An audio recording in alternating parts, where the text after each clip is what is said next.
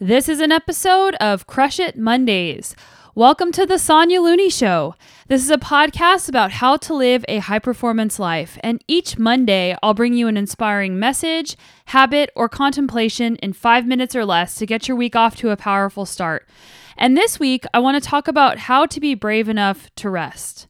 If you've been listening to the show for a while, you've probably heard some conversations I've had around identity, burnout, mental fatigue, and how to actually define rest. And the fact is, for driven people like us, it's really hard to take downtime. At least I know it is for me.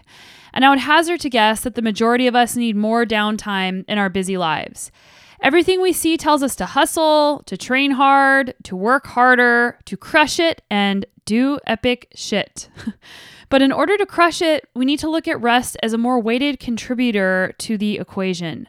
And as you heard in episode 14 from the book Peak Performance, they have the equation stress plus rest equals growth. So if you take out rest, stress does not equal growth. You need the rest part to get better. And going way back to episode 1, we heard from Dr. Kristen Keim that it's not just about time management, it's about energy management. I think both of those points are really important to continually remind ourselves. I'm always thinking about those two things on a daily basis because just because you have time or what you're doing with your time may not be physical exercise, you may be expending a lot of energy, and that can affect you in so many different ways. And there's also a lot of really interesting research that's been done showing how at work, when people take breaks, they actually used research from factories where workers would take breaks periodically. And I don't remember the exact details, but it's like if they worked for 90 minutes and then took 10-minute break, they would actually be more efficient during their day if they just worked straight through. So the rest part in work and in sport is important, and it's something that we often overlook because we feel the pressure to keep pushing. And there's a couple different types of rest. There's physical rest and there's mental rest. Last year, one of the biggest lessons I learned was that mental fatigue greatly contributes to perception of physical effort. So if you're mentally tired, it's going to feel harder, or you will actually just be more physically tired. If you had a hard day at work, or your, quote, rest day off of your sport involved a lot of mental stimulation or a long day at the office, you may still need more time off. You may not be able to train the same amount of hours if you have a stressful time at work, or maybe you're dealing with some emotional pain from your family or from your relationships.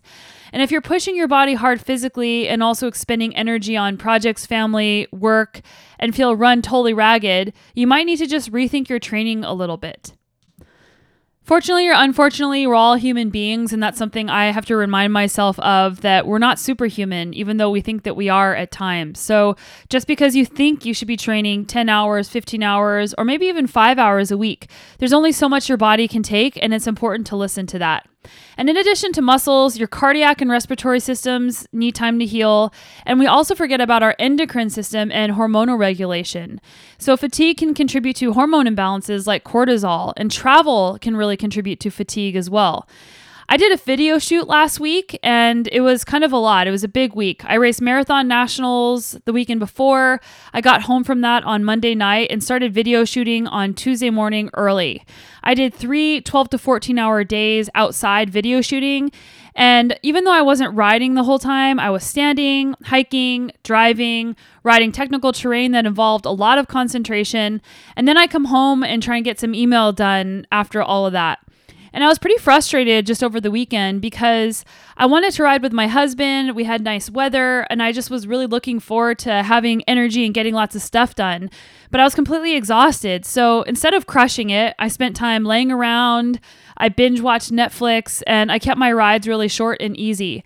And that might sound awesome, but when you're tired and you feel like just you don't have energy to give anywhere, it isn't actually that fun. So it takes courage to rest, and it's not always comfortable. Personally, I actually feel guilty and anxious when I'm not pushing myself, but it helps to recognize that rest is still part of the training. And rest also helps with our mental health so that we can show up in a better mood with more patience and have the ability to be more creative. Rest also means making sleep a priority. So if you can, aim to be in bed for 8 to 9 hours. And I've been using this wristband called Whoop, and it actually measures a lot of different biomarkers. But something I learned was that just because you're in bed and you might think you're asleep for 9 hours, you're actually not asleep quite that long. So aim to be in bed for as long as you can. And there's no magic bullet to recovering, but sleeping, eating healthy. Personally, I like to add in a lot of greens, minimizing alcohol, and taking downtime for reflection can make a big difference. And if you still feel tired, take more rest. Sometimes you have to take a lot more time than you think, and it's hard because you start beating yourself up. You won't get faster or smarter if you push too hard when you're tired, and I learned that the hard way last year. It really leads to burnout, and it takes an even longer amount of time to crawl out of that hole. And while you're resting, it's important to be kind to yourself. I tend to beat myself up a lot when I'm resting. I feel like I should be working harder or that I'm getting behind, but it's part of the process, and that rest part is going to make you better. And on days I feel terrible on my bike and if I start beating myself up, like on Sunday, my husband just says to me, "Hey, it's okay. Remember, it means that you're still getting faster if you're tired and you just need more rest." And I think it's a really positive way to reframe being tired, because being able to recognize when you're beating yourself up, taking a moment to pause and then change how you're talking to yourself with more self-compassion and big picture thinking will make rest seem like a bigger part of the work. So rest is part of the work. And if it's hard to have self-compassion, think of how or what you would tell a friend if they said that they were tired or chronically fatigued, and what would you say to them to help them be better? And say that to yourself. Everyone has their individual limit of how much stimulus is too much, so just remembering that is helpful. Our lives are different. Everyone is an individual. So one person may be able to handle more stress than somebody else.